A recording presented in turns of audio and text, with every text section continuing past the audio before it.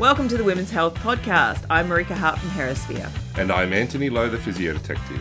Together we interview leading authorities, answer questions, and share our thoughts to provide the general public with the best quality information we can find on all aspects of women's health. Please remember the materials and content on this podcast are intended as general information and for entertainment purposes only. They are not intended to be a substitute for professional medical advice, diagnosis, or treatment. Now it's time to get cracking with the episode. So whether you're out walking your dog, driving the kids to school, or just sitting back enjoying a glass of wine, we hope you enjoy the show. Okay, hello everybody. Welcome back to the Women's Health Podcast. This is Marika Hart, and I am here, of course, with my co-host Anthony Lowe. Good morning, Anthony, or almost afternoon for you. How are you? You're muted, so we can't hear you. Well, thank you. Rookie error. It's been a while. We've been so busy. I know, it's insane. We kind of went through this phase of doing like 2 or 3 podcasts a week at the start of COVID. And then in the last, 2 months, you and I have really been, oh my God, head down, ass up, working so hard in our various jobs that I haven't seen your smiling face for ages. So it's very nice to see you, even though you can't see me because my internet is crap today.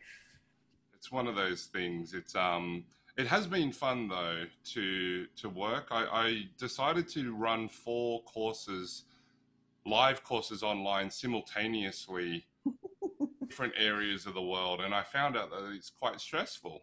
Funny that. Just a little bit. But it's been good. It's been a good experience. And also, you know, the guests that we had lined up also couldn't make the dates. So that was also part of the reason why we haven't been on the air as much because, you know, life comes up and that's okay. But we're back and we've got 3 awesome guests lined up before Christmas, which I'm really excited about. One of which is with us right now. We have Amanda Thebe. And actually, Amanda, I didn't even ask you how to pronounce your surname. Is it Thebe or Thebe? Correct. Thebe. Thebe. Oh, thank goodness. Awesome. That would be embarrassing if I got your name wrong. No, everybody gets it wrong. And then they can't say the name of the book. And then I'm just like, oh, for crying out loud. It's all so very easy. I'm with you. I chose a name for an online business that I soon realized that half the people didn't know how to pronounce. And I thought, oh, shit, what have I done? Okay, so today we have Amanda on the podcast. I actually heard of Amanda on another podcast and thought she was absolutely brilliant.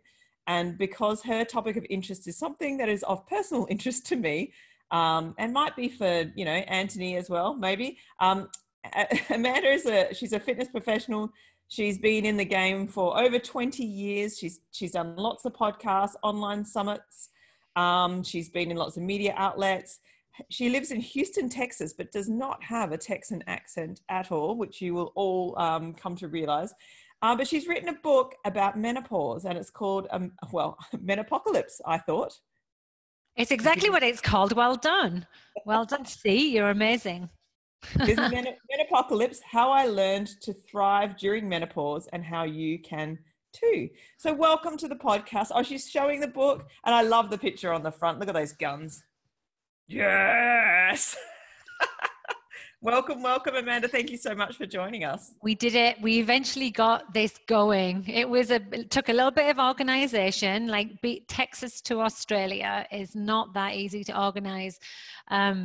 But we did it. So it's evening time here. It's pitch black outside. I'm just about to have my dinner after I've spoke to you guys. And it's early morning, isn't it there? Yeah, I got my coffee here. I got my coffee that I'm snuggling. I'm actually, truth be told, I am in bed with my doona over my lap. But that's because my husband's working from home. So he has the office. So I might as well be comfy. One of the reasons, Amanda, that we sort of had issue, we've been trying to book you for about 3 or 4 months now, but you got COVID during this and you were very, very ill. Tell us about how you're doing. I'm fine. I'm completely fine now. And I actually forgot I'd had COVID until Anthony asked me how I was doing. And I was like, yeah, I had COVID. Did you know? And you know how your memory you can't remember? It's been quite the year, hasn't it? Like there's been so much happening. But in March, I got COVID. I never got tested positive for COVID, but I got a presumed positive diagnosis from the ER doctor, that because that was at the time the only place you could get a test. And so I went to ER, was really unwell. And, you know, it was like 3 weeks of feeling pretty crappy.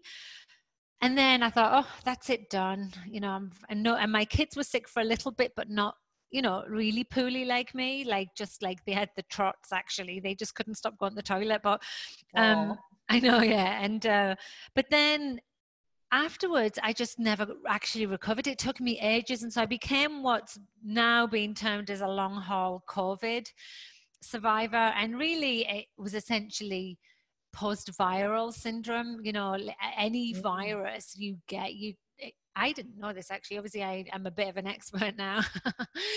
But how I didn't survive COVID and thrive should be my next book. But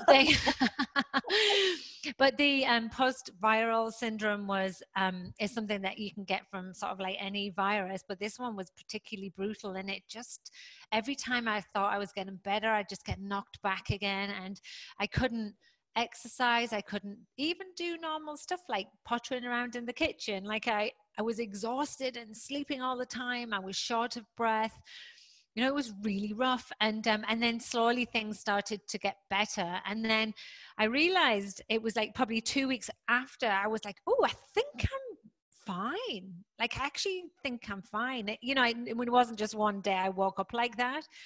I've been left with some residual stomach GI issues that are very manageable, and that's literally all that's left. So I'm lucky that there was no permanent damage, because I'm in some long haul survivor groups where there's like hundreds of thousands of people that have got athletes as well. You know, like this, it doesn't have any rhyme nor reason to who hangs on to the post-COVID like symptoms. And some of them have got heart problems, lung problems, gut issues, permanent, you know, and mine aren't, thankfully. I remember reading about, do you remember, Anthony, it was a doctor in Sydney, wasn't it, who got COVID, and he ended up with type 1 diabetes. Oh, really? Epilepsy. You can get type 1? I thought you were always like, huh? Yeah, he got type 1 diabetes, epilepsy, and something else. And he was like a working doctor in his early 50s, super fit. And he's now not allowed to drive. He's not allowed to ride his bike. And I was like, Jesus, this virus is weird, like how it affects so many different systems potentially. And I think that's you right there, Mark. I think that's the thing. It affects so many different systems. So nobody actually knows how it's going to impact you. Like I had a really bad time with insomnia and like paranoia and really crazy dreams that were like, I'd wake up thinking that like somebody was trying to strangle me or suffocate me. And it was probably just the symptoms. But yeah, like the some of the damage that people that ended up with autoimmune diseases, right? It even reactivated Epstein-Barr virus for me, and it does for lots of others as well, because apparently there's like 90% of the population have that dormant in the body, and it sits there waiting for the perfect storm. And COVID is the perfect storm for Epstein-Barr to go, I'm going to come and make you feel wrecked and tired and shitty, even though you already do. I'm going to kick you while you're down on the floor. I want to kick you while you're down, and it did, yeah. But I'm fine now. Well, that's fantastic. Sorry, Auntie, you're going to ask something? You're muted. Oh, no? Okay, good. All right, well, let's get cracking. Amanda, let's talk about because obviously menopause is your passion. It's your area of interest. I obviously, in my mid-40s, I'm heading in that direction, and I'm starting to get some very interesting little things going on. So I guess it's really interesting of someone who's very much worked in the pre and postnatal fitness area for a really long time. As I'm getting older, and obviously that is of less interest to me personally, I'm sort of more getting into this, what's this sort of next stage in life going to be like? And one of the things I love about your message in your book, as well as, I haven't finished your book yet, but I'm just over halfway through, but you listening just got to you talk as well, is that there's not this total doom and gloom, this is going to be shit, there's nothing to look forward to. There's some hope in there in terms of like things that you can do. So I feel like you give people some strategies that maybe might help them along their journey. But if you want to share a little bit about your journey and how you came to be, you know, really interested in diving into this field, that would be great. And actually follow on to what you just said, Marika, because it like that, you hit the nail on the head. Like, so I've been in this fitness industry and really the wellness industry, because there's the nutrition side of my work as well, for decades. And you know, we all specialize in these different, we do these different courses like rehab courses and pre-post pregnancy, you know, with the Girl Was Gone Strong team. And then you've got like the senior fitness. And then there was never a conversation that I ever knew about menopause. It would always go from the last thing in a woman's health I would see would be the post-pregnancy or postnatal, postpartum, whatever you want to call it. And then it flips to over 50. Like, there's not a menopause conversation happening in the fitness world, really. There is a little bit more now, but there certainly wasn't when I was going through it like 8-10 years ago. And so I never thought that I was going to write a book on menopause. It sort of wasn't something I planned to do, and it wasn't something I dreamed about doing. I didn't lie there and going, I want to write a book all about menopause and it would be my life's dream. Like, I always thought I would write a book about traveling or, you know, food. And what happened is, went into my 40s feeling pretty good, you know. I'd invested tons of time and energy and money in my health, you know. And so I thought, you know, I've got this aging business nailed, because going into your 40s is quite like a pivotal time in your life, right? Like, you mature and you feel a little bit less frivolous, and you're concerned about your health. Like, all of those things mattered to me. And then when I was 42, I started to feel very unwell, to the point that it started to impact my mental well-being as well as my emotional well-being, and those around me too. And I went to doctors for those 2 years who were desperate to help me. Like, there wasn't one of those doctors that was like dismissive, which happens a lot to women. They were like, we can see you're not well, we want to help you, but we don't know why. And I had really bad vertigo, which turned out to be migraines with aura. I even went to a vestibular rehabilitation, which I loved, but it didn't help me because it wasn't BPPV. It wasn't like a positional vertigo. It was all hormonally derived. So I had vertigo, which was part of the migraines. I would lose feeling in all my face and my hands. Like, I would have this numbness that was like I was having a stroke. In fact, I used to say to my husband, do I look like I'm having a stroke? Like, because I couldn't work out why it would happen to me. Then I would throw my guts up, and then ultimately I was struggling with depression, but that wasn't clear to me at the time. You know, I just didn't feel good. I didn't feel myself. And eventually I broke down at my annual gynecology appointment, which was like 2 years after I'd started going to the doctor. And he said to me, I can see something's not right. What's the matter? And I, you know, opened up, and he just said to me, well, these are clear symptoms of perimenopause. They're valid. I can help you. And I've seen this like every day of my life working as a gynecologist. You know, you're in good hands type thing. And the first thing I said was, what's perimenopause? I'd never heard of perimenopause before, because it wasn't in my conversation pool in the fitness world, with my friends, with my mum. Nobody was talking about this. And so ultimately I fell down that rabbit hole and came out the other side with a book, right? Because I just was like, what's going on, and why was it so difficult for me to find this information, both from a medical standpoint and from a fitness and wellness standpoint? And then I did find some people talking about it, but I didn't relate to their message, because it was either people that were like doctors who had written books and it was just too medical, and my brain and my cognitive ability was so impaired. Like, women think they've gone through Alzheimer's because of the cognitive problems. I couldn't take it all in. And then the other books were like flippant or just like too funny. And I was like, I don't effing care about you making a joke about this. Yeah, we can find humor in this, but stop being so ambivalent about it. I actually want to know the reason why I'm feeling so shit, right? And so then I got connected with tons of experts in the area, which was so good for me. And I used to have a podcast, so I got these people on, and I started writing about it. So I ended up just with a body of work that I thought, I'm going to put this into a book. And then there was some big gaping holes as well.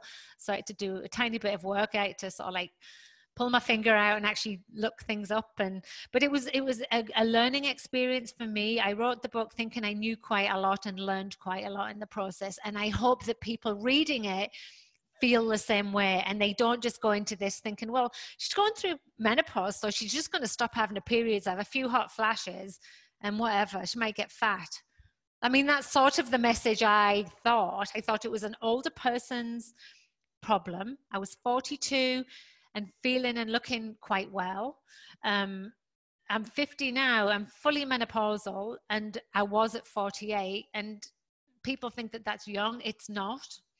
So, you know, like, I think we need to open up the dialogue, the conversation, and just make this something that we can, you know, munch on our salad at the dinner table, saying, yeah, I think menopause is kicking my butt today. You know, it shouldn't be so taboo, right? Yeah, absolutely. And thank you for all of that. It's such an interesting journey that you've taken. And starting at 42, it seems early for a lot of people. Like you said, they seem to think that it's an older person's problem. And like you said, you know, your periods will stop, a few hot flashes, and that's it. Um, can you tell us how you felt about struggling to find that information, and whatever your preconceptions were as well? Like you said, you didn't even know what perimenopause was, and how that contrasts, well, how that compares to how other people feel that you've come into contact with. And obviously, you know, you've been very motivated to get this information out, which, you know, we think it's fantastic, which is why we've got you on the show. We want to get this information out too. Yeah, how did it feel to realize that there just wasn't this there, and then hearing from other people as well? And why do you think it is so hard to get out there? There's a whole bunch. Yeah, I mean, there's a few sort of parts to that. I can talk, by the way, so if ever you need me to stop talking, just call. I mean, the first part, the two years where I wasn't feeling like myself was the most desperate time I've ever felt in my whole life, because I thought, this is the new me. I thought, nobody knows why I'm struggling with my health like this. So maybe this, and I know I haven't got anything seriously wrong. I've had MRI scans, CAT scans, you name it. So they're telling me I don't have a serious illness. It's life-threatening. So maybe this is just how I have to be from now on. And maybe I don't have a good personality. Maybe I do need to be isolated from my friends because I can't stand people because they suck. You know, like, it was just like I didn't want to be around anyone, even my family. So those first 2 years, I felt isolated. And obviously I had mental health issues as well. For the first time in my life as well, I'd never had depression ever. So that was like a new phenomena for me. I just was in a state of despair and just was like, how do I live the rest of my, like, 50 years on from this, feeling as terrible as this? And it was a horrible, horrible time. And then when I got answers, then I was like, why couldn't any of those other doctors who I spoke to ask me, like, say, oh, well, you're 42. Potentially you're in perimenopause. We know that perimenopause can start in your late 30s and can last 8 to 10 years. The average age of menopause for a woman, meaning the time that they cease having their periods, is around 51. So I'm around 51, right? So, like, I'm within the age range, on the earlier side, but totally within the age range. And I just was like, why couldn't anyone help me? And then I was angry. Then I was like, this is just stupid. Turns out that doctors get zero medical training, and I'm pretty sure it's the same in Australia, because in the medical field, it's just considered another a life transformation. Like, it's not something that they consider to be like a medical condition. And I suppose the verbiage is interesting on that. But, you know, like, you know, childbirth, it is a transition that we go through, or like a life event, but it doesn't have to be painful, and you don't have to suffer. And there are medical things that you can do to make this easier, which is like what I did. And it turns out that 20% of gynecologists who go through their fellowship get menopause management training. So 80% of the gynecologists that you see, I know, It's like one of them to me. And I was like, so I asked for a referral for a gynecologist because my doctor's told me he doesn't know anything about this, and the gynecologist probably won't be able to help me. It's just so upsetting. It's a disservice to women all over the world, and it has to change. And I got to say, in the UK, they're making huge strides because they created a menopause awareness campaign that they took straight to Parliament, who included menopause in the education curriculum because it's just not there. And it's an important part. So when I told my niece who was 13, she was like, oh, I didn't know that happened. They don't tell us about that. So that's happened. There are now prescribing guidelines that doctors have to follow in the UK, otherwise it's malpractice. They can't refuse, which is great. So they've done that. And then the next thing is they're looking to do is mandatory medical training. And I just don't understand why they don't get that out. And maybe there's new information coming out all the time and we understand how overworked and doctors are. So maybe they're just not up to date with things. But anyway, so one of the reasons... We're not talking about a small percentage of the population going through this, though. I mean, come on. Yeah, 51% of the population are women. And so we're all going to go through it unless we never make it that far, right? So, I mean, it's something we're all going to go through. It's as inevitable as paying your taxes, right? Or death, right? It's going to happen. And so it was just like this huge mystery to me. And so I wrote this one article, God, ages ago, like 5 years ago. And it was something, I think I called it The Shite That Nobody Told Me About Perimenopause. And it just went sort of viral in my world. Like it wasn't massive, but I think now it's been viewed about 60, 70,000 times. Like it's substantially being viewed because women are like, I had no idea. So I started a Facebook community that really is just a community to talk. There's nothing else happens in there. And everyone that comes in goes, could this be perimenopause? Is this what one of the symptoms are? I've no idea. And women are finding that their quality of life is impacted to the point where they are miserable and their doctors are dismissing them because they don't have the training to help them and they can't find valid information anywhere. And so one of the main reasons I wrote this book was I wanted to help women so that they weren't lost, frustrated and alone. Because I start the first part of the book, the first chapter is my story. And I only wanted it to be a small part of the book because I'm so tired of menopause memoirs. I'm a bit like, oh God, if I hear one more menopause story, I'm going to go crazy because we all have one, right? We all have the same one. And so I just was like, let's just get through like what went on with me, but what we know it is, what the treatments are, what the research shows, and then the strategies you can employ to just harness your health again. Because when you're in the pit of despair that can be, like perimenopause specifically, you often don't feel like there's any hope or anything you can do to feel better. And I think there is. I know there is, in fact. No, I know. I think there's, I'm not going to say shame around it, but obviously there's embarrassment. People don't want to talk about some of the potential symptoms. You know, obviously we talked about the mental health side of things. We've also got the potential vulvovaginal atrophy, things that change with sexual function and bladder control. You know, there's this whole host of symptoms, and I guess they're not things that women will often bring up around the dinner table or bring up with friends over a glass of wine. Like as a pelvic health physio, these are things I talk about. Well, Marika, I mean, you know that like almost every woman postmenopausal will have some type of vaginal atrophy in her lifetime because the estrogen's not there to, provide that sort of integrity. And so if you know that most postmenopausal women will go through this and only 8 to 10% go and get help from their doctor because they're mortified with shame, it's just so heartbreaking to me. Heartbreaking. My mum, she'll hate me for saying this. Oh my God, she won't listen. I won't tell her I said this, right? actually didn't want to tell me, but she was like, oh, I've had to go to the doctors. And I was like, well, good.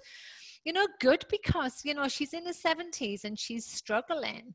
And and those type of things, the vaginal atrophy, small leakage, small like painful sex or tearing, all of those things can make a woman's life completely miserable. Yet usually the solutions for helping them are simple. right? It's not like this is Oh, rocket science to help them at all. yeah. It's just the act of going. There's a really great book, I don't know if it's available in Australia, called Me and My Menopausal Vagina. It's I have it on my bookshelf. I it's haven't read it yet. brilliant. And so Jane Lewis is this like woman from the, Has it got the icy pole on the front? Like yeah, icy. it's got like an ice pop on the front, Yeah. and she she self-published it. Her daughter did all the graphics, and it's so funny, and the pictures are brilliant. Oh my God, I was dying laughing. And I've become good friends with her because she literally put her vagina on the line for everyone, and she talks about vaginas all day long. And now it's just another word, like, although Yeah. Twitter bans vagina all the time apparently because they're dickheads, but you know. Really? Oh, Yes. I'm not on Twitter much, admittedly. Yeah. Hey, Amanda, we just kind of like jumped over some of We the treatments. did. This is what I We, do. Tommy no, Tangent. it's all good. I was thinking, should we step back and talk about like some of the hormonal changes and then why hormone therapy might be of benefit for people then? Like, I know that's a massive topic, but maybe just briefly, do you want to just talk about the hormone? So I explained that perimenopause happens for between 8 to 10 years for women who are going through, and not everyone will have symptoms, but many do. And the stats are showing like 80% of women will struggle through perimenopause. And what happens during that time is progesterone falls. Progesterone we need for birthing, and so like for preparing the uterus for pregnancy, and because that's going to be something that just falls in almost like a slide going down. And then estrogen also falls, but it falls in a fluctuating manner. Like it's like batshit crazy. It goes all over the place, right? So, and that's the problem, right? Because it's usually the estrogen that causes the symptoms. And so a woman might be feeling fine one day, and the next day she'll wake up and she's joints are aching and she can't remember anything, and she's sweating like like a pig. It's crazy. Like there's no rhyme, no reason to the symptoms. And then she might not have some for ages, and then she might have a whole new set of symptoms because it's just not set in stone what's going to happen to you through perimenopause. I mean, in my book, I think I list about 34, 40 symptoms, and I know there's lists out there for 50, 60, like, is this perimenopause? It could be. And so that fluctuating nature of estrogen really causes women to go through this turmoil that they literally can't control. There's no way that they can stop their hormones falling and fluctuating like that. When they reach menopause, it's like a time stamp to say it's been 12 months since you've had a menstrual cycle and you no longer can reproduce, and from this day forward you are postmenopausal, and then that woman is postmenopausal for the rest of her life. So it's not just this time when you don't have periods. There's this shitty time beforehand, and then this post period afterwards where you still might have symptoms, and you are then now open to health conditions that you weren't susceptible to before, because estrogen receptors are all over the body. They protect our heart, they're in our joints, they cross the blood-brain barrier, they're everywhere. And so as soon as you're without that estrogen, then women are at a higher risk of cardiovascular disease. We see them more prone to osteoporosis. The stats of it in the US are not good. 40,000 women die as a result of breaking a hip every year, which is more than any women die of breast cancer of any age. 1 in 2 women will break a bone. And so and all of these are postmenopausal numbers.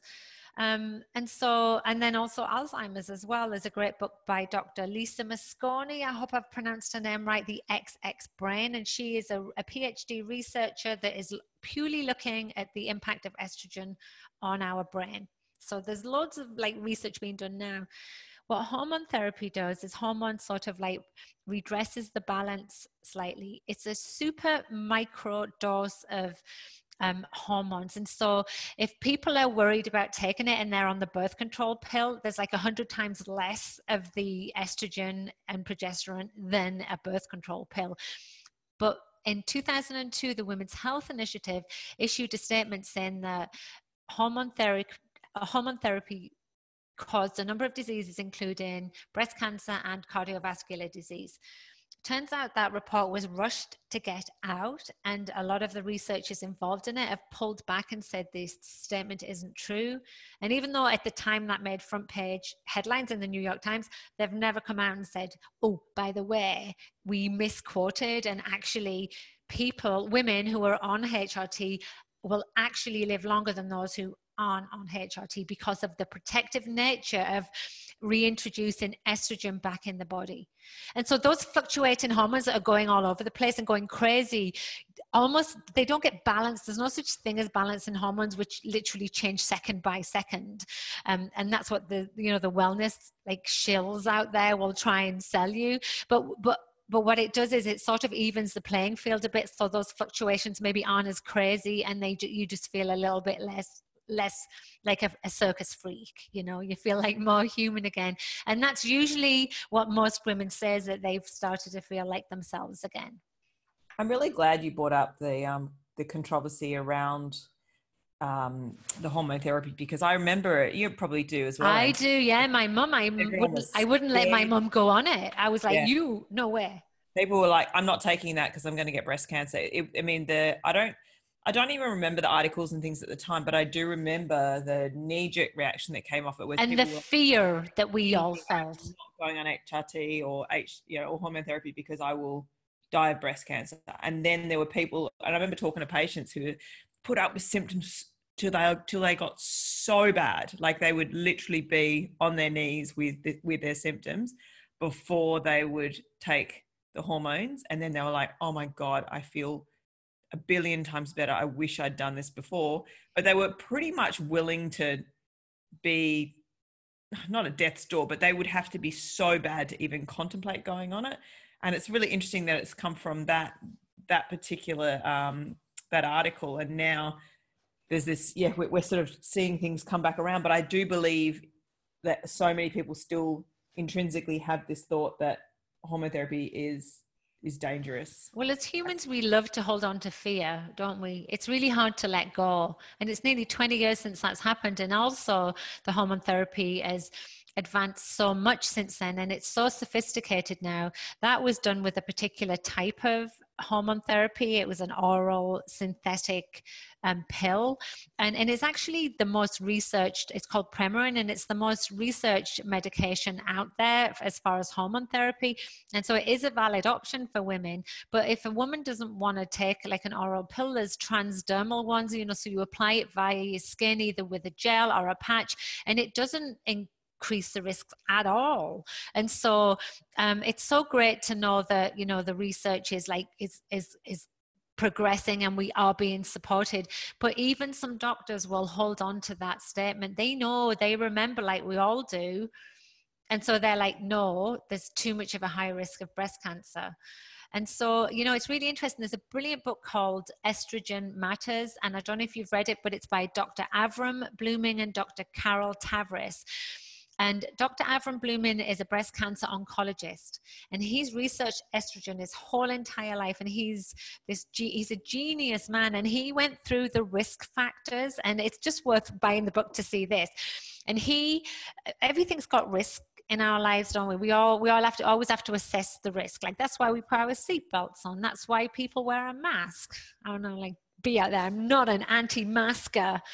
Anyway, and so, there's a risk to everything that we do. And so he did a chart of where taking hormone therapy fits in with other things that we do in our life every day.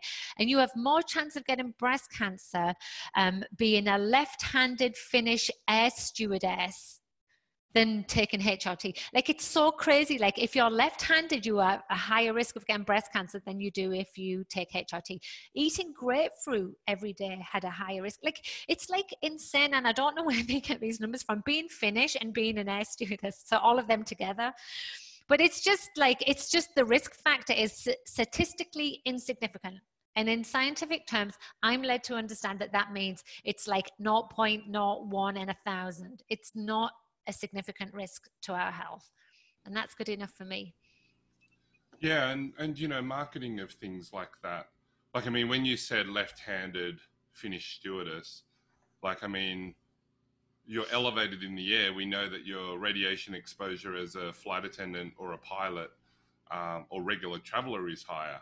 That makes sense to me. The left-handed one, I don't understand. The fifth one, I don't know. Maybe it depends on vitamin D and a few other things that higher latitude people have issues with. But it's interesting, isn't it, that it's just easy to say, whoa, it increases the breast cancer risk, therefore you shouldn't take it. And yet so many people are suffering, as you said. And you know, it's interesting because I liked how you said that, you know, you can't balance out hormones, you're leveling the playing field, it's the consistency, right? It's exactly that, Anthony. It's the Yeah, consistency. Yeah. And from consistency, you can then see the variations a little bit more easily because you know what's in the system. And then you can, you know, that's how it's been explained to me before. And it's exactly how, that's a really great way to think. And, you know, just following on from the breast cancer thing as well, I mean, this is not medical advice. I am not even suggesting this, but the medical advice from oncologists is that even women who have had breast cancer can still be candidates for HRT. Just because a woman has had breast cancer doesn't mean to say she can't have HRT. So it's a conversation that if anyone's listening, I would recommend that they speak to their medical team and assess the risks for sure. Yeah, 100%. And, you know, we always say, speak to your local provider, of course. Yeah. Have trouble, you know, you for sure reach out to those who really love working in this area, and we know that you're open to hearing from people. You've got your Facebook group and everything, which is great. Yeah, absolutely. Yeah. So HRT is definite. Hormone replacement therapy is definitely helpful, like we just said, for the consistency side of things. What are the is a leading question because I know where you want to go, but what other things can people do? Because I think no matter what the condition is, be it menopause, be it any other pelvic or medical condition, people really don't enjoy the helplessness feeling. People want to do something about what's happening to them. They want to take charge in some way. What are some of the other things that you found helpful? It might be in your book or just in general that you found helpful for. Let me just have a look. I've got about 300 pages worth of stuff. No, like for sure. So that's a great question. And so, you know, one of the things that frustrated me, Anthony, was that when I was in my the worst part of the 2 years not knowing, I still continued to do the things that I wanted to do, but then would have, like, say for example, I'd go for a run. If I was sort of feeling a bit better, I'd go for a run, but then I'd have like 3 days where I'd be exhausted and I'd be like, well, why did that just happen? I used to be able to go for a 5K run and just be fine. It was nothing. And so I realized that things had started to shift in my body and that my response to things wasn't as it used to be. And so the research has led, and a great person to follow is Dr. Stacey Sims, who's over the pond in Papamoa area in New Zealand. And a quick detour here, like, so I have family in Papamoa, and I'd connected with Dr. Stacey Sims, and she's like, you know that I'm in Mount Maunganui and it literally is 3 miles away. So I went for a run and we had a coffee together. Like, that's just one of those random, like, small world stories, which I love. She researches perimenopause and menopause in athletes more specifically. So looking at the response to the body and what happens. And, you know, she talks about like those fluctuating hormones through perimenopause specifically can leave our body in sort of a catabolic breakdown state. So, you know, estrogen is intrinsically connected with cortisol, and so our bodies, women really struggle to cope a lot of the time, and it's no point just saying calm down. I can't. And it literally, that's what I was. Yeah, you're juggling balls, you've probably got high cortisol, high stress, and then people are telling you to fast, to lose weight, and your body's going, yeah, give me more stress. I need that. And then I'll go for a 5K run, and I'm doing this 5K run, and then I'm lying on the sofa 3 days later going, why was that so bad? Well, it's everything, right? It's never just one thing. And so the way our losing those hormones impacts the body can feel really hard on it. Like, so for example, what I realized I needed to do is that I needed to pull back from the running, and I started going for ones. I walk run like a one. I didn't just make that up, really. But so I would go for a run and then I would like walk in between, and it was like so hard for me, who's always been like full on hardcore, to be like, oh, I'm a walk runner now. That's the place I am. It was a little bit difficult to sort of like take on board, and a lot of like athletic people really struggle with their energy levels. Low estrogen, falling estrogen, can leave women with chronic fatigue that literally can't be resolved with sleep or napping. It's like just there. It's almost like when I had the COVID, it was like, I got to work within this energy envelope that's given to me. So some of the things that like I suggest to women are like, if you're in that state where you're lying in repose on the sofa for 3 days, you're not going to be exercising. It's like just not there for you. You don't have that energy sort of space to work with. But if you feel like you can, you should go for a walk. Get outside. We know the benefits of walking. There's an untold number of studies on that. So get outside, get with nature, get the endorphins flowing, just start to feel a little bit better. So the first thing I get women to do is trying to move every day if they can. Like, there's not many times when you can't actually get out, even walking around the garden, like really.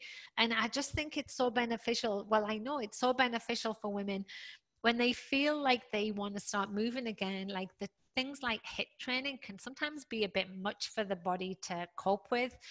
Again, it's like the whole recovery thing. Like they can do like a hard like HIIT Tabata session, and then the next day just feel like crap again.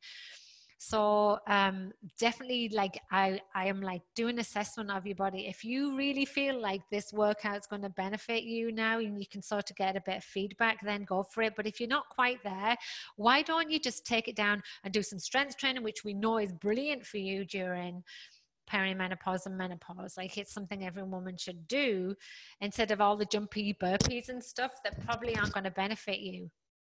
I also want women to prioritize recovery, and that was a hard pill for me to swallow too. Like, I don't like to stop, but then I was like taking like prescribed days off. Like, I would be like, if I do a strength training session today and it's pretty intense, I'm going to see how I feel tomorrow. Sometimes the strength training sessions I felt like I could do back to back, but if I went for a run and I felt good enough to go for a run, I always took the next day off. I needed it, right? And I realized that was something that we know happens through perimenopause. It's just a shift in the body. Post-menopause now, I'm not having any of those problems at all. And the research sort of backs that as well. So that's a little bit of a light at the end of the tunnel as well, to say that, you might have some challenging years where you can't quite push as hard as you used to. And maybe you should do some more sophisticated exercises, like take up yoga on those days when you're resting, walk more, and then really take on board strength training like pure brawn strength, instead of like always having like something jumpy in them. People love doing burpees in the workout, and I've never understood that, but sorry, I'm not a burpee hater. Another thing that happens through perimenopause is muscle protein synthesis is impacted. Essentially, the ability to convert protein into building and maintaining lean muscle mass. So unless a woman is prioritizing protein in her diet, which I know that we're all talking about all the time, but with aging and then through menopause, it's so important. So they're the things that I think are really helpful to women. Move daily, strength train if you can, add protein, and recover. And then outside of that, it's really important to have the conversation about how you do manage stress. And so those recovery days are important, but also the time out that you take for yourself, where you sit back and you go, what's the most important thing I can do for myself right now in order to have a successful day, to not like shit on anyone, like to be nice to my family. And for me, it was sitting outside with a cup of coffee every morning, just being by myself, sort of grounding, doing some breath work. And I do the breath work for my pelvic health anyway. You'll be happy to hear, Marika. Like, I do big diaphragmatic breaths just to feel ready to start the day. Yeah, just like, oh my God, get the parasympathetic nervous system into play. And then the last part of it is the conversations we have with ourselves over aging and through menopause, and how we judge ourselves too much and how we put too much stress and pressure on ourselves to be these perfect mothers, wives, whatever. And it's just bullshit. It's just exhausting. There's too much going on. And so it's like the whole of all of that together, which I make it sound really complicated, but I do try and break it down into like these little manageable chunks in the book. I'm like, just why don't you try this today? Why don't you try sitting on the edge of your bed before you even do the day and just doing 5 big belly breaths? Just see how that feels. Like, we know the benefits of those type of things, right? Yeah, it's really, really great advice, you know, and I know for both Marika and I, totally suits our biases and our beliefs and what we both teach, you know. And what I really loved was the holistic nature of the approach. Okay, so we've got the biological, we're looking at the hormone replacement therapy, we're looking at strength training and the benefits of that, and with that comes, well, you need adequate protein intake to ensure that you can maintain and develop you know, your muscle strength. We know that it's great for bone strength. We've already talked about, you know, the likelihood of fracturing bones, especially in the postmenopausal period, as well as managing the stress and doing the self-care, promoting awareness of, you know, even the breathing in the parasympathetic system and what that looks like, you know, managing your relationships and your activities, and even modifying the exercises, not forever, just for now, while you're in this period of time, not because you're broken, but just because you're aware that, hey, sometimes the recovery takes a little bit longer. And whilst you used to be able to not have to warm up and not stretch, well, maybe these are helpful, not because you're stretching and warming up, but because it allows a different type of activity, which is still useful. And yeah, the HIIT training, the CrossFit, whatever, look, it just might look different for you at the moment. It doesn't mean you can't do it. It's just be aware of the signs and understand the recovery period. And, you know, like you said, in the research as well as your own personal experience, things can change again once you're through this perimenopausal period. And one of the things that I was taught in my pelvic health training was that menopause doesn't occur like falling off a cliff. It's not like one day, well, that's it. You know, the changes start in your 30s, as you've mentioned already. And for some women, it starts really early, right? It starts really early, and it depends on the medical conditions and things like that. Oh, I love all of this.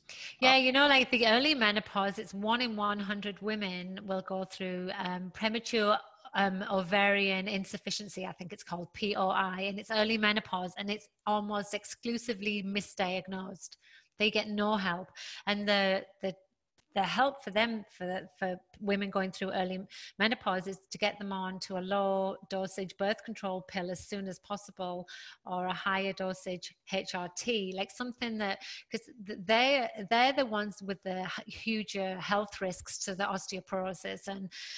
And even the fact that women get hot flushes, they've been linked to like acute anxiety, depression, heart problems, and even advanced Alzheimer's. There's some connection to it. So like even the symptoms can cause health conditions if they're left and they're ignored, right? So I think that, you know, one of the big shifts that I've had is I've never been vain, and I've never been the 20-year-old trying to like, you know, like take pictures, and you don't see me doing like the thirst trap pictures on look at my bum like that. Yeah, but you know, but I definitely was one of those people that was like, I got 6 weeks till I'm going to Corfu.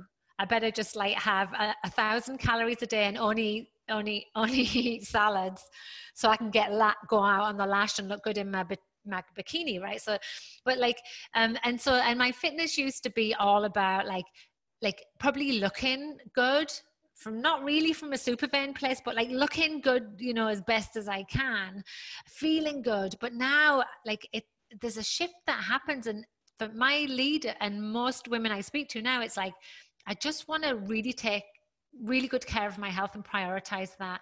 I don't care. Like, it's really good if I can deadlift my body weight times 1 or 1.5, but the priority is I just want to feel good. I want to feel strong and empowered. And then if that means that I look good in the meantime and I can lift heavier, then that's great. But it's not the driver for a lot of women anymore, which I love, actually. It's so refreshing. Because and even like me getting COVID, I felt a little bit of a hypocrite. Like, here's my book about thriving, and then I literally don't thrive. But one of the things that the doctor said to me is that, this took hold of you, but your immune system is doing a great job. They obviously can test that with the blood work, and they were like, you haven't got any permanent damage, and it's because you've got a robust immune system. And that's clearly been something that's happened from all of the the good nutrition and exercise and lifestyle choices that I've made. And so I think that, like, prioritizing that when you've had health issues and things get thrown in your face, you're like, I'm going to change my attitude about this. And we've definitely noticed that clinically, having yeah. people we haven't seen for a while. I don't know about you, Auntie, people I haven't seen for a while who around, like, once we had that initial lockdown, then people just coming back going like, I want to move more. I want to feel better. But one thing I just wanted to touch on, because I feel like it would be remiss of us not to mention weight. I hate to bring it up because I'm a therapist who doesn't like to focus on body weight as being, a goal for people, unless it's obviously, if that's a goal for them, then we can address that. But I sort of feel like around the perimenopausal and the early postmenopausal period, because a lot of women do put on weight, especially around the midsection. And I know for some of us who've never had tummies, like, putting weight there is a new thing. And it can be very distressing for some people. And yes. I just want to talk to that a little bit in terms of hormonally what might be going on there, maybe some of the risks, but also, you talked about not thrashing yourself with high intensity cardio kind of stuff. And that's kind of where I find a lot of women are coming from. They're just almost punishing themselves, like, oh, I'm stacking on this weight. I must be lazy. I must be eating wrong. I must be not doing enough. And then, then you're driving up that cortisol even more and punishing yourself by either going on, like limiting the food intake, so going into a deficit, or trying to do a intermittent fasting, or putting these changes rather than those things you talked about before, those what we call at GGS, those big rocks. And I know precision nutrition are the same, those big rocks, the sleep, the recovery, the exercise that sort of, nourishes you, the food intake, that is the protein and the vegetables and, that kind of stuff. So I just want to talk a little bit about the weight increase, because I do think that's something that a lot of women worry about. It's a very hard chapter for me to write. I have one chapter I have a nutrition section that's not going to blow anyone's mind who has studied any basic nutrition science. I talk about the how to eat and then what the macronutrients do and what the nuances are through menopause. But then I have a whole chapter, and I think it's called, in fact, this is funny. My husband is starting to read my book, and it's a really cringy thing for me to see him like sat looking, and I'm like, ooh, I say things about you in there you maybe don't want to see. But then I asked my son, I said, where's your dad? And he went, he's out there finding out why you were so bloody fat, because that's what I call one of the chapters. It's like, why am I so bloody fat? And it's because, and I didn't want to avoid it, but I actually found it very difficult to write, because it's always the number one question. Why have I put so much weight on, right? It's all because of menopause, and they blame menopause. And then I wanted to tell women what we know from the research, what I've experienced myself personally, and then like what they can do about it, without sort of being dismissive and saying you can't blame everything on menopause. But I almost want to say that too, like it's a very hard balance. And then I also need to have the conversation about, we really have to stop body shaming. We really do. We have to pull away from restriction. We have to pull away from the toxic diet culture. But yeah, it's still okay to lose weight if that suits your, you know, your mindset or your lifestyle goals or whatever. Like, so we have to find the messy middle. And so I do talk about that, and I did put weight on myself, and so I sort of talk from experience, but I didn't put much on, and I also talk about that as well. I want to say, like, I understand you, but you know, I put 10 pound on. I didn't put 30 or 40 or 50 pound on like some people do, right? So the stats aren't in our favor. Perimenopausal women, there's something like 9 out of 10 in a survey for the North American Menopause Society said they put on 10 pounds in perimenopause or through menopause. 70% worldwide of women put weight on through this time, right? So therefore women will say, well, it's because of menopause. Well, so yes, some things are happening, right? But this is a change in our life, and we have to change the way we approach food and diet and everything, right? So of course the sleep, the stress, all of those things have to be in check. If you're doing everything right, but you're sleeping 3 hours a night and then you're doing a HIIT training thing, they're the two places you need to start, right? We know that already. But there's a couple of things that happen that make that a bit more challenging. So the way to do it, the nutritional basic information hasn't changed, and it doesn't change through menopause. There is no menopause specific diet. The nutritional science still is sound, but you've got a few more hurdles to jump.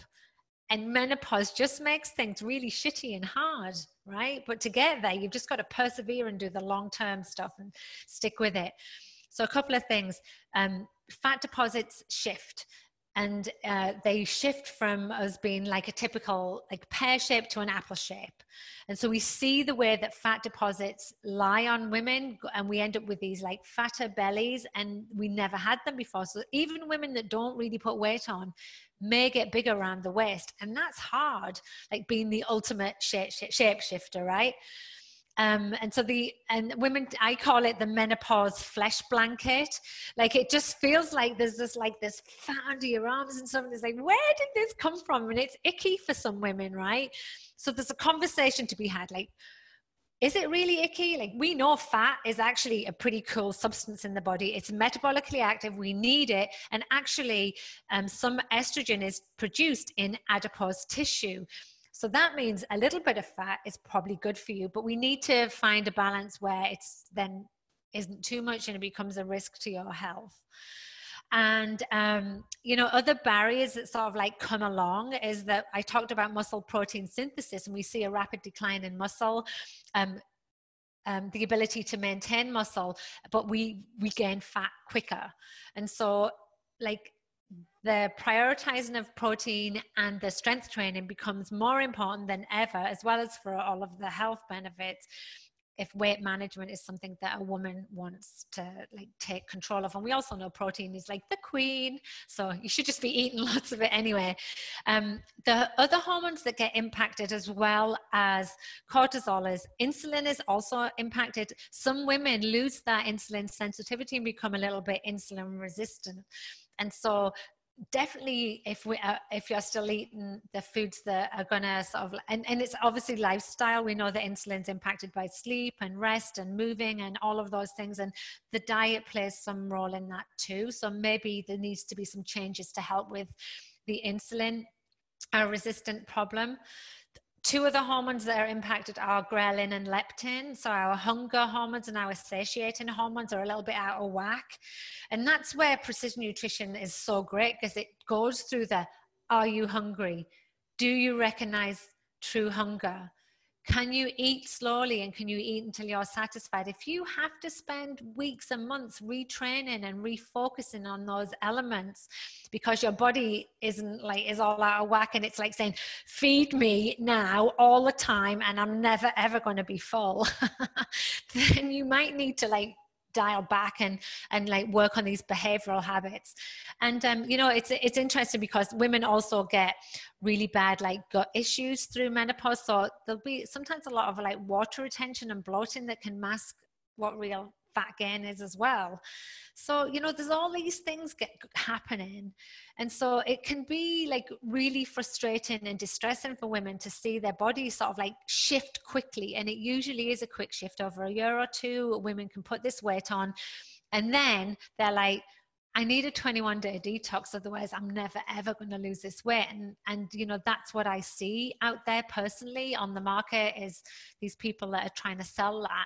And I'm actually trying to sell the opposite. I'm trying to say, let's just like pull back. Let's look at your whole lifestyle. Let's see the things that you can like downgrade a little bit to manage your stress. Let's work on behavioral habits that get you to understand what it feels to be truly nourished, right? Before we start freaking out about you like eating so much less, eating 1,000 calories a day or whatever it is they tell you to do.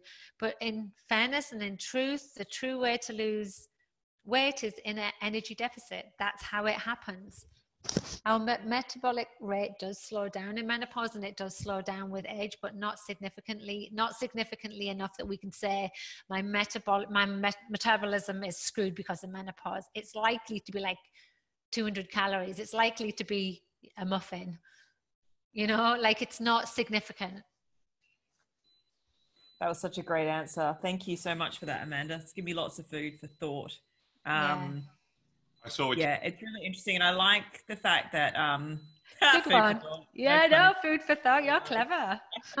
I think people, like you said, we women often, or people in general, we all want a quick fix, right? We want something that is going to be the tablet that solves the problem, the diet that'll fix the problem, and all the research, you know, does not support diets. 99% of diets fail. So it's really, you know, I love that the messaging that I'm hearing from you is about learning to tap into those sensations of when you're hungry. Are you truly hungry? Have you just eaten? You know, what is going on is it that I'm bored? Is it that I can smell something around? Is it habit? You know, like I know with me, there are some triggers they're just habits. And then when I go distract myself with something else, I'm like, actually, no, I wasn't hungry at all.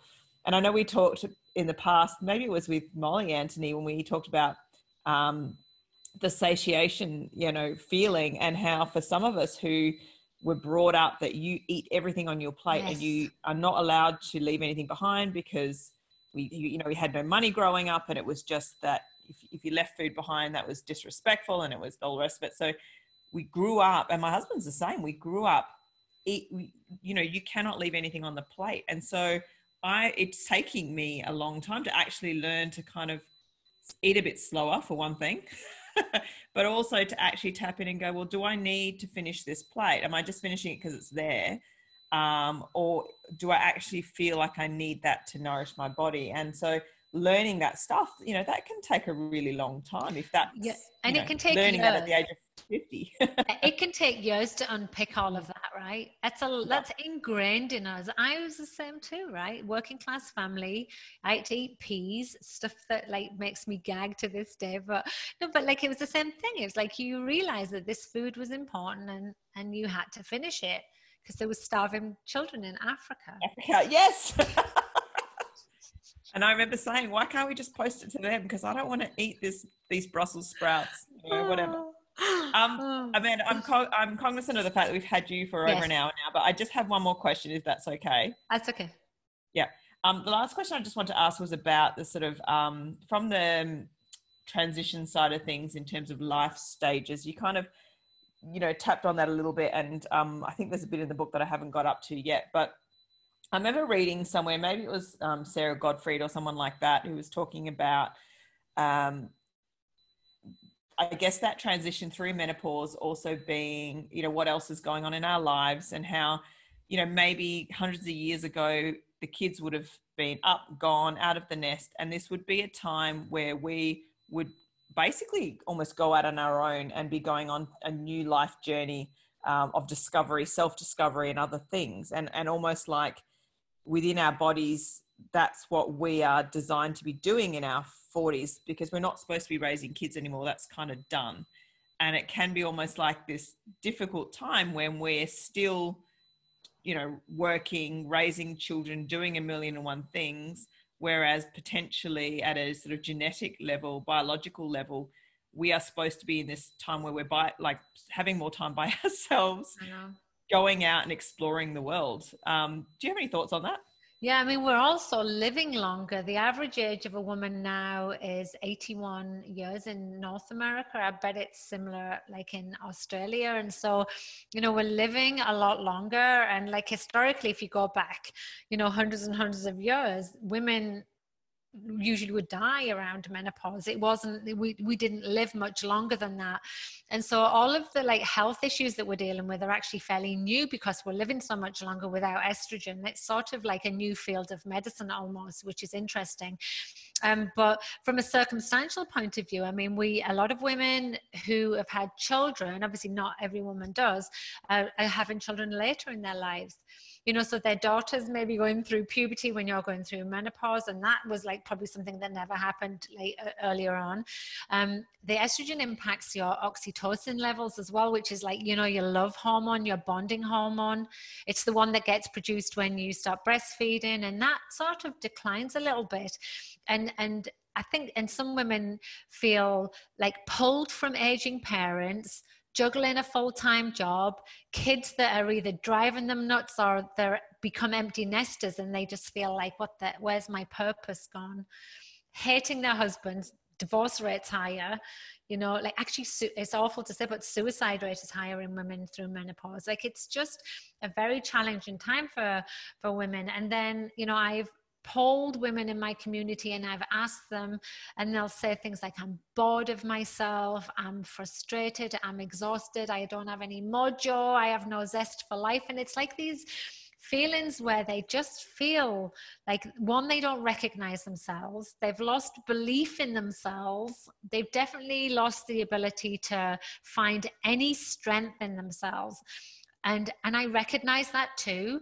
I also recognize that like through so small circumstances that happened in my own life as well as in conversation. And, there's psychological strategies that women can sort of like harness. One of the chapters in my book is called Shift Happens.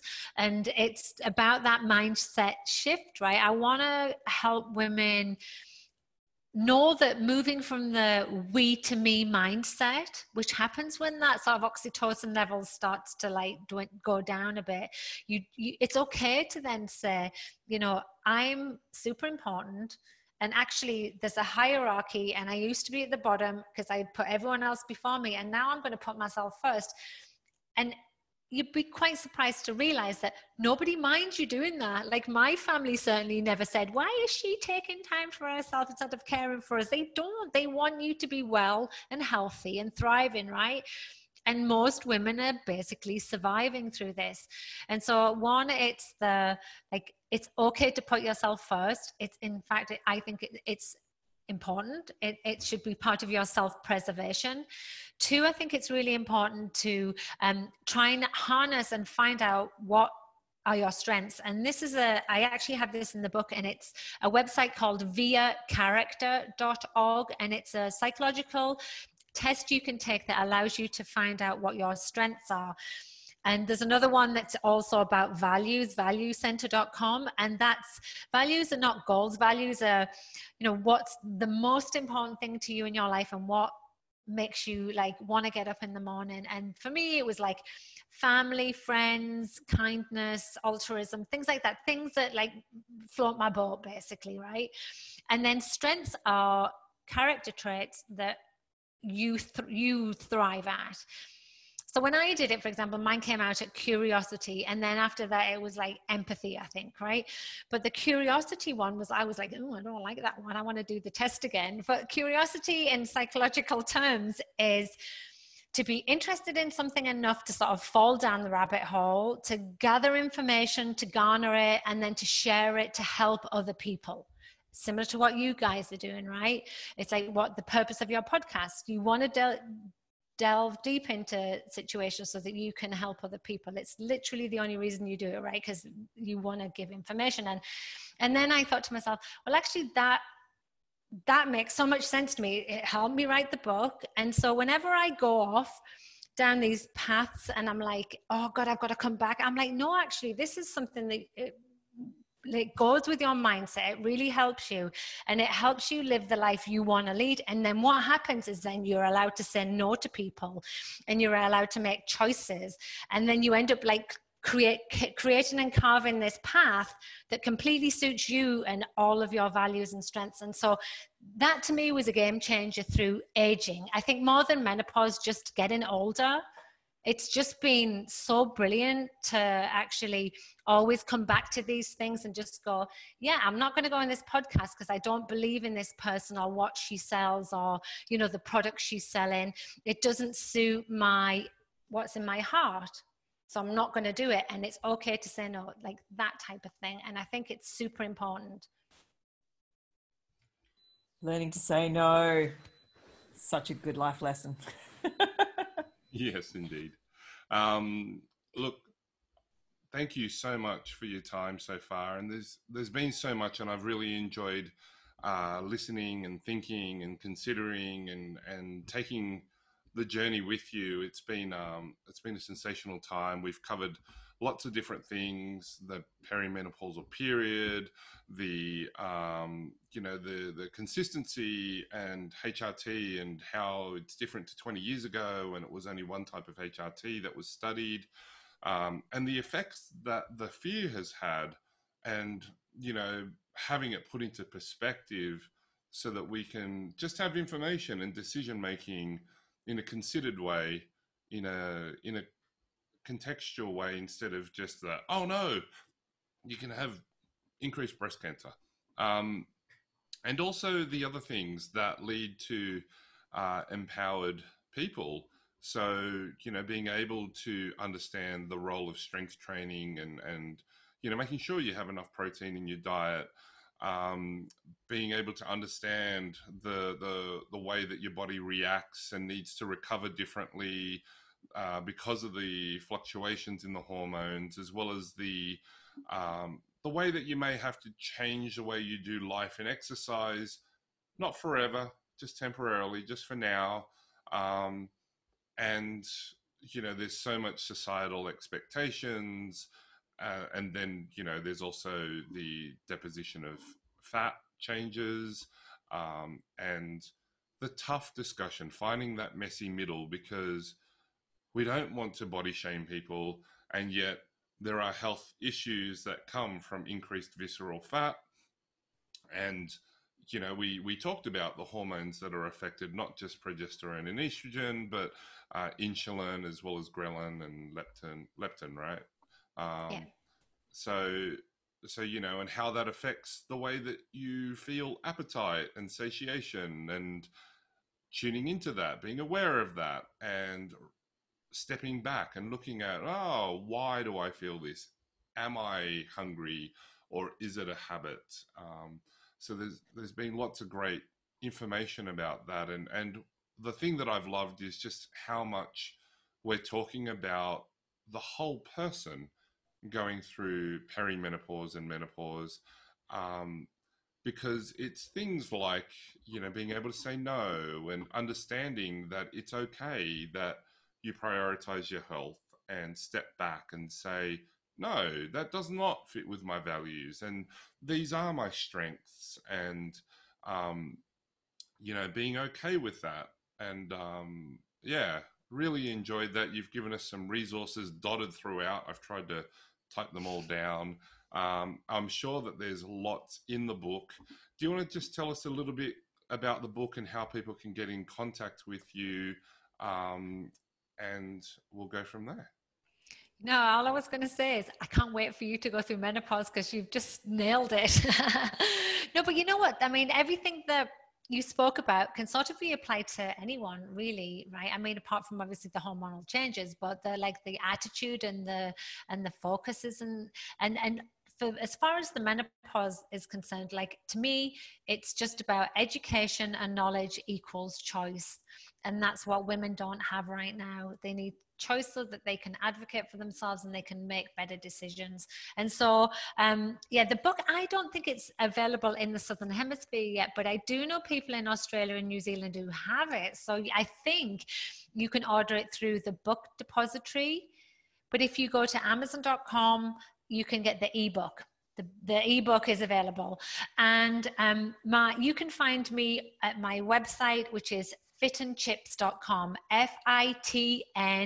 fitandchips.com, and actually that leads you to like my menopause community, my Instagram. I love my Instagram page. I'm really naughty on there. I sort of try and give lots of information, but I also am a bit sweary. And my mom always texts me and tells me off. So Instagram, Facebook, everything's on there, and actually a link to where you can buy the book as well. Everything's there. That's sensational. And when I looked at your website when we first connected, yeah, it's like, she's in Texas and she's got Fit and Chips. Like, that's not a Texas thing as far as I thought. And then when I heard your accent today, I went, oh yeah, all makes sense. Yeah. And I just love some of the expressions that have popped out in this podcast, like going out on the lash, because I spent 10 years in London and it's been a while since I've heard some of these terms. I love it. And you're in Houston. I haven't been to Houston yet. I've been to Austin and to Dallas. Oh, have you? Yeah. Last year, actually, I've been to Austin a few times, but it's also where Franklin Barbecue is. And, you know, Central Texas brisket is just amazing. But, oh yeah, we love the barbecue here, but it's a bit like having lasagna. You have it like once a year because it's just so intense. Yeah. Well, if you do come to Texas or Houston, give me a shout, Anthony, for sure. When we're allowed to do all of that again, you know. Look, as soon as I'm allowed to, I've got good friends in Texas. They're fantastic, and you know, for sure, we'll be doing that. Look, thank you very much for your time. We've enjoyed it. And we'll put all the show notes in there. We'll try to put any references that we can there. And we look forward to speaking to you soon. It was great to meet you guys. I loved it. It was a nice way to end my day. So thank you for having me on. Thank you for staying up late. And everyone go check out Menopocalypse. Because I'm halfway through it, as I said. It's Amanda is a very good writer. It's very easy to follow. It's that really nice blend of the science, but also a bit of humor in there, and peppered with her personal experiences and some of the experiences of the people in her group as well. So it's a very easy read, I found, in a you know, like it's a nice read, and it's very practical, and also like I'm up to the second half of the book, which is all the actual steps that you can take to help, you know, and it's, like I said, it's a book of hope because it's giving people actual strategies so that we're not sitting in this space of shit, I feel horrible, I don't know what to do, my doctor's not really helping me, it's not something that anyone's talking about. It's there. So I would encourage anyone who's sort of heading down this path to go check it out.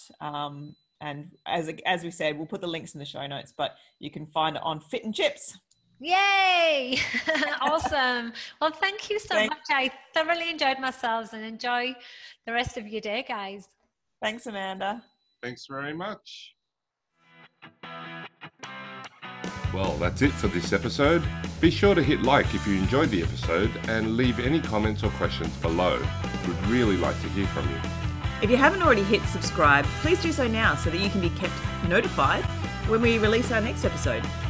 Otherwise, thank you for listening, and we look forward to having you back with us for another episode of the Women's Health Podcast.